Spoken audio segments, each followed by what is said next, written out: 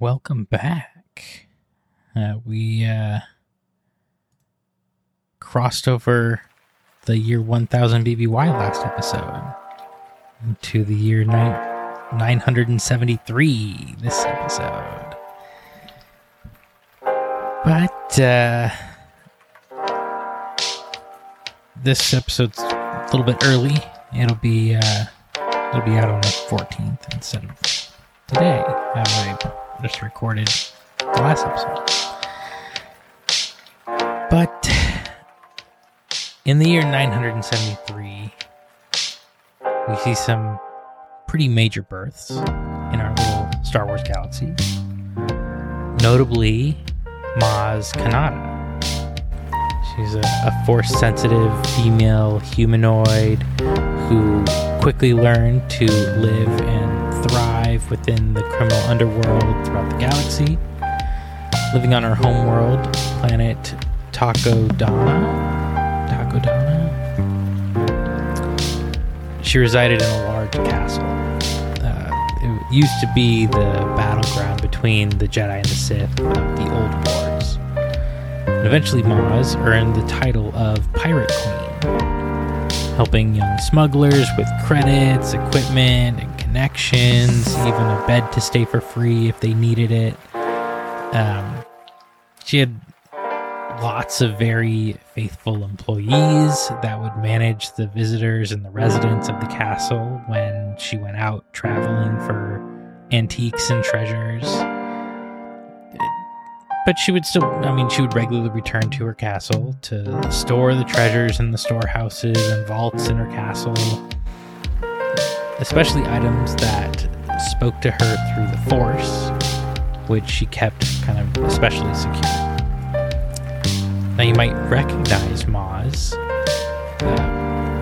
as the orange lady in the castle in the new Star Wars movies. She's super likable, and her face is wrinkled from centuries of like big laughter and kind smiles. And with the help of her kind of like specific race, she has an especially long lifespan. We're talking thousands of years. And she's able to maintain this like den of smugglers with just having two simple rules. Everyone was welcome and no fighting. Breaking the rule of no fighting would ultimately lead to being killed, so it was a pretty solid system.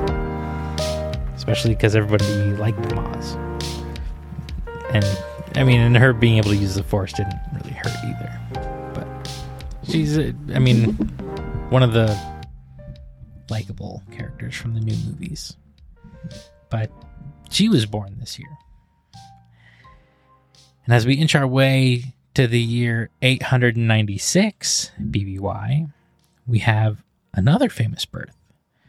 The one and only Yoda is born.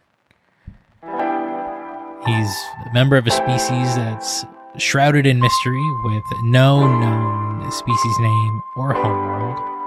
And members are rarely seen anywhere in the galaxy. But when they are all Jedi and all Force sensitive. I think it's probably safe to say we all know who Yoda is. But if you don't, his species is like child size. They have green skin, long, expressive, pointed ears, big eyes, three-fingered hands. They could be male and female, and can even grow thin hair, with an obviously very long lifespan, running several centuries, aging very slowly. Initially, at least. Like an infant, they stay an infant for at least 50 standard years, but would reach maturity around their 100th year. So, like Yoda, for instance, began training with the Jedi when he was 100, and was considered middle-aged when he was about 500 years old. So most people recognize Yoda for his way of talking, appearing to talk in almost a reverse way, despite speaking the galactic basic standard. But it wasn't that all members of his species spoke this way. It was, in fact, just Yoda specifically that spoke in the reversed way he talks. Like, rather than saying, "I won't talk," he would say, "Speak, I will not." One of the most interesting aspects of Yoda and his species as a whole is that it has already been decided that his homeworld and origins would never be explored, outside of George Lucas saying Yoda was the illegitimate child of Kermit the Frog and Miss Piggy. I mean, it's a joke, but it's the only origin we have from the creator of him. So we'll explore Yoda more as time goes on, because he's obviously only born this year, and he plays a somewhat large role.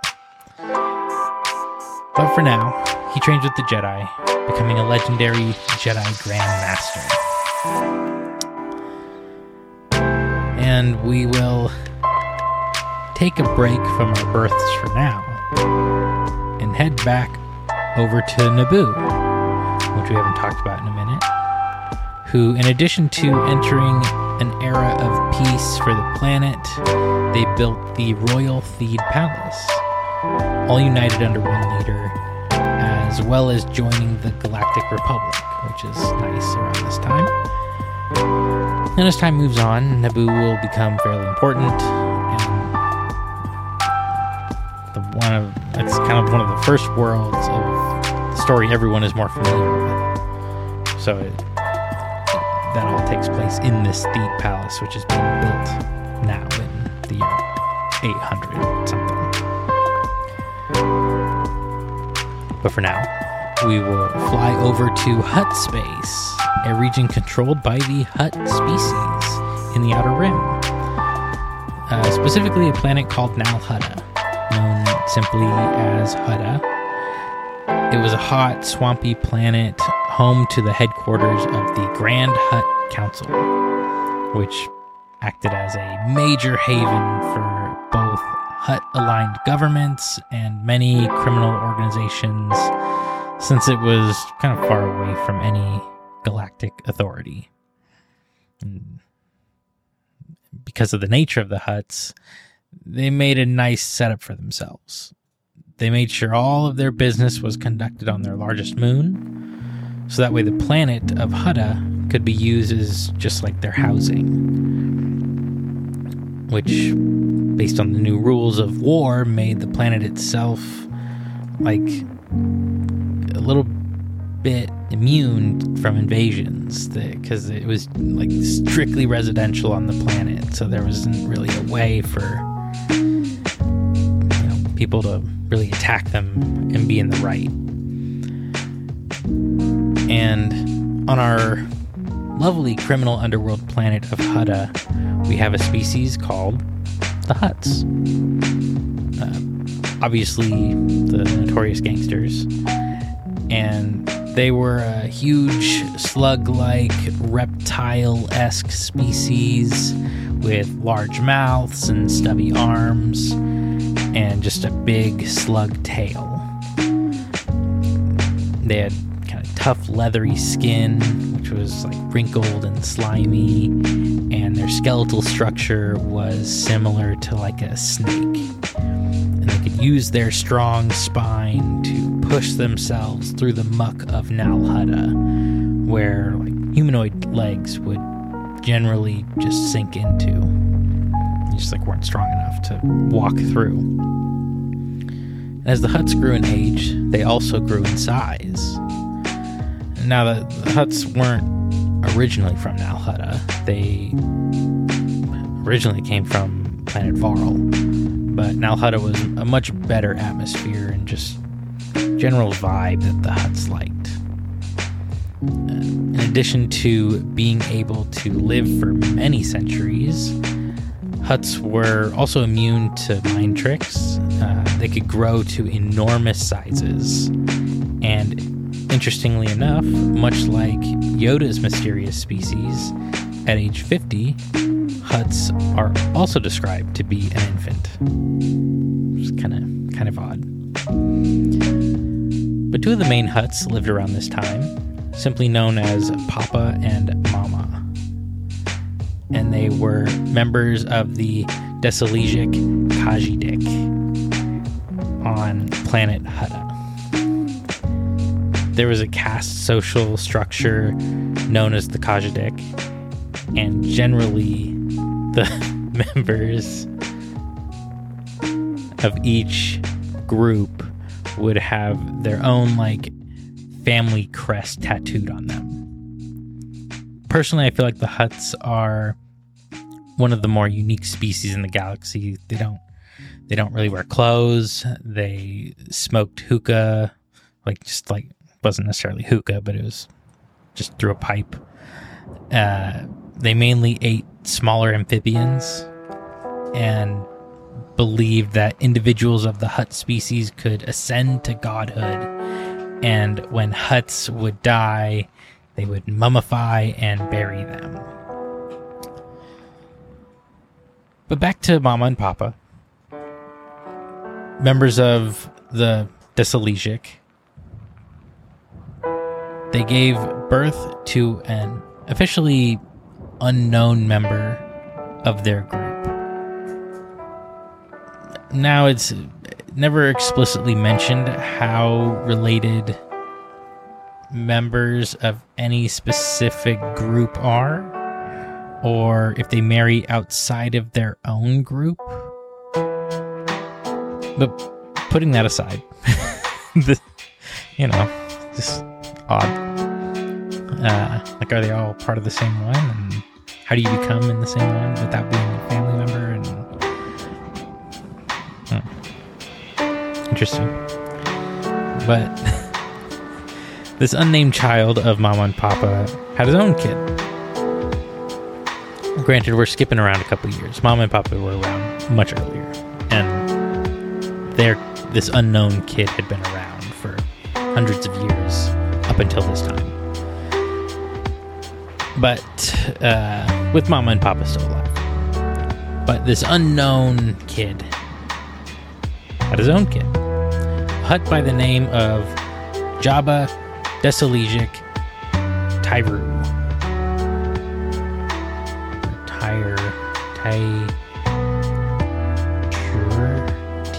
It's like Tiure. What am I supposed to do? It's not a word. AKA Jabba the Hutt, and eventually known as His Excellency Jabba Desilesic Tyru of Nal Hutta, Eminence of Tatooine, as his official title. Born in 600 BBY. And if you can't tell by his future title, our young slug Jabba would become one of the galaxy's most powerful crime lords, working his way up as a Hutt gangster into owning several criminal enterprises, included smuggling and spice trading and slave trading, assassination, piracy. And his prominence in all of these different avenues of revenue, he ended up making connections with the Crymora Syndicate, which was like a greater collection of crime families in the galaxy. And these kind of crime connections earned Jabba a position on the Grand Hutt Council, which in turn let Jabba move his criminal enterprise from Hutta over to a palace in the northern dune sea of the desert world Tatooine, which was a much more profitable location for his specific businesses. With the amount of traffic Tatooine got, he was able to introduce even more revenue streams, like gambling and arms dealing, and kind of had a hand in almost all money that was moved across the entire planet of Tatooine. And pretty much nothing happened on Tatooine without Jabba knowing about it and allowing it. He was kind of like the unofficial ruler of Tatooine. Unless you were just totally on the up and up and didn't bug anybody or need anything, but even then, the money that you earned would probably be at some point in time routed through Jabba. So it's kind of a big deal for the kind of small role he got in the movies and stuff, for being such an important guy. And before we cover the last of the major creations of this area, you already know I gotta do it. And I will take this moment to invite you to become a member of my show and subscribe to my streaming service that has almost everything you can think of. Granted, it doesn't have any videos of any births, but it does have movies, TV shows, reality shows, anime, cartoons, video versions of episodes like this as I make them, and even some music. There's new stuff, old stuff, and literally, if it's something you watch or want to watch, it's probably there.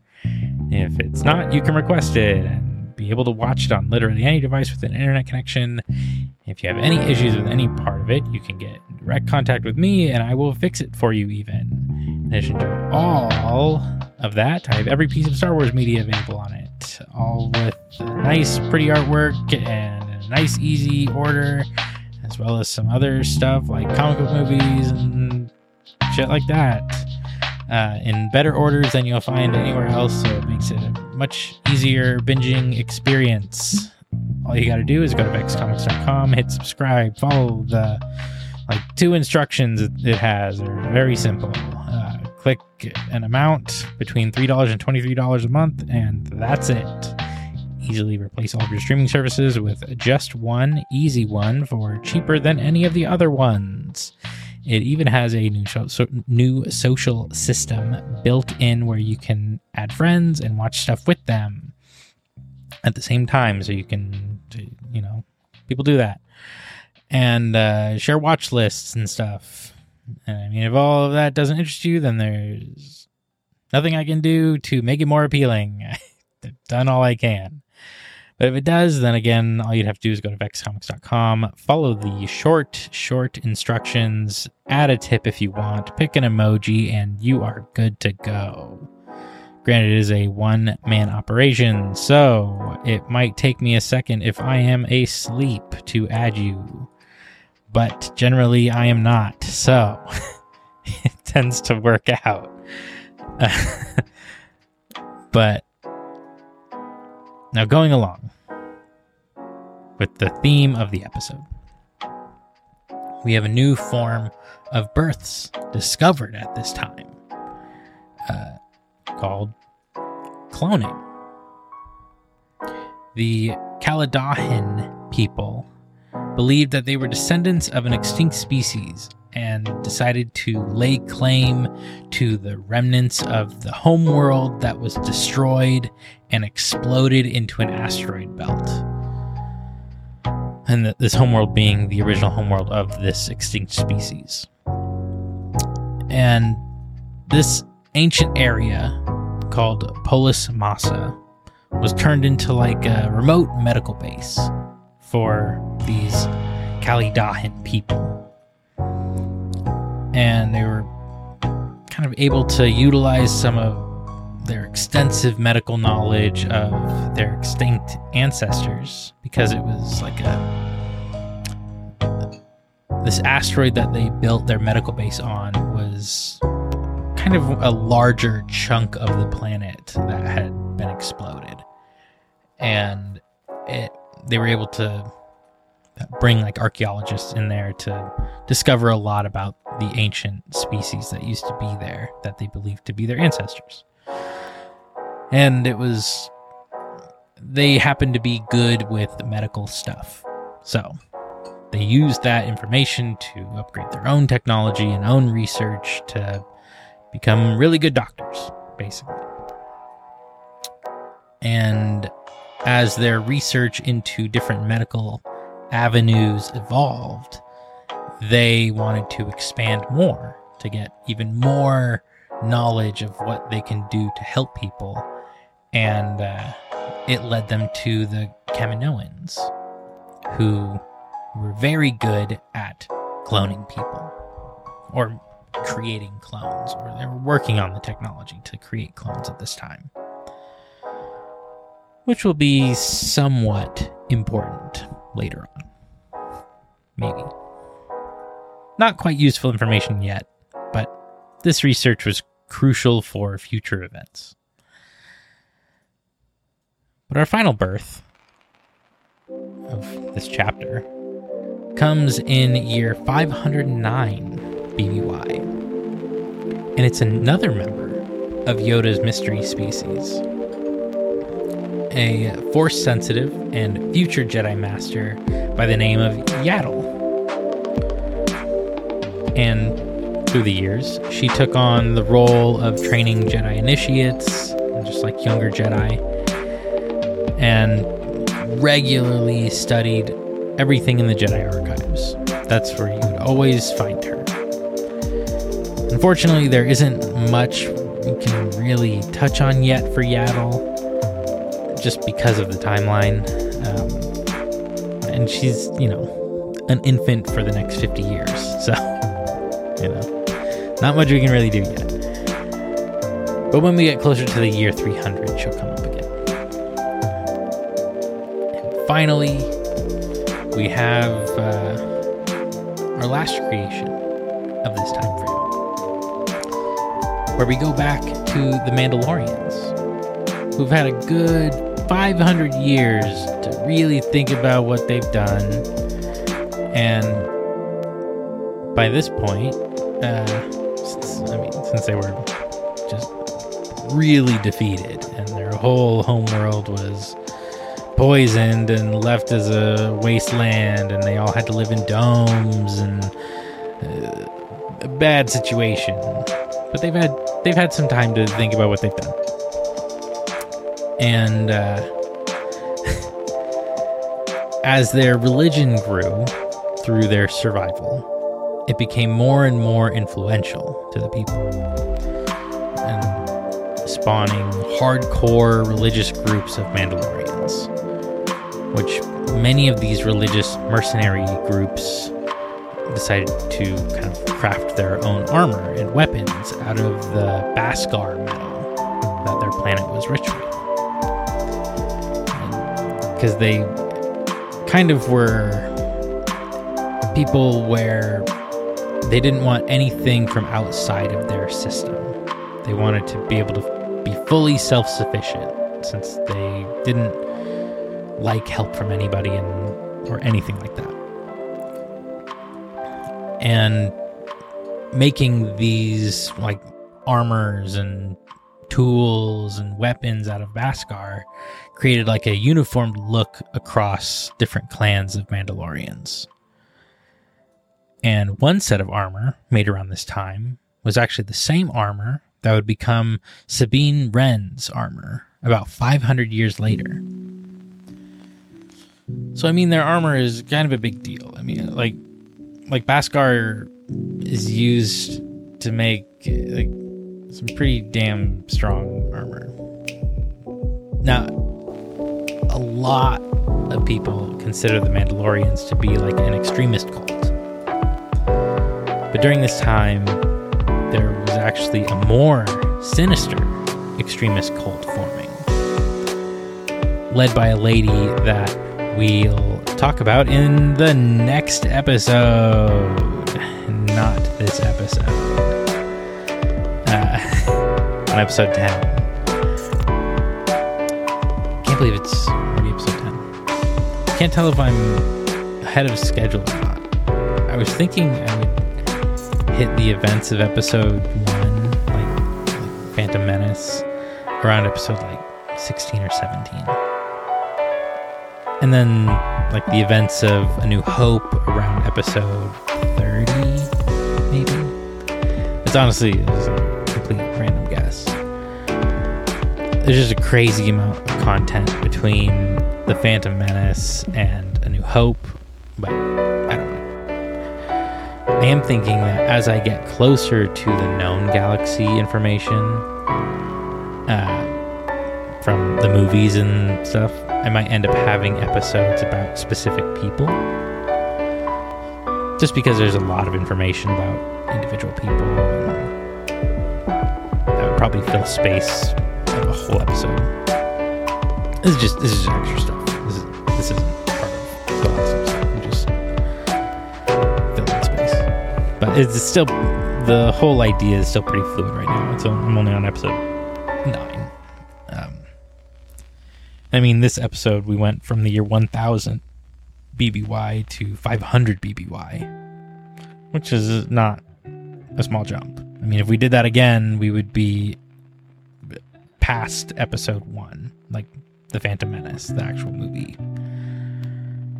But then we have episodes like last week's episode number 8, that was kind of stuck in the year 1000, plus or minus 30 years. But I'll see you next week. Episodes available Tuesday mornings at usually midnight, unless I am recording them late, like episode number 8.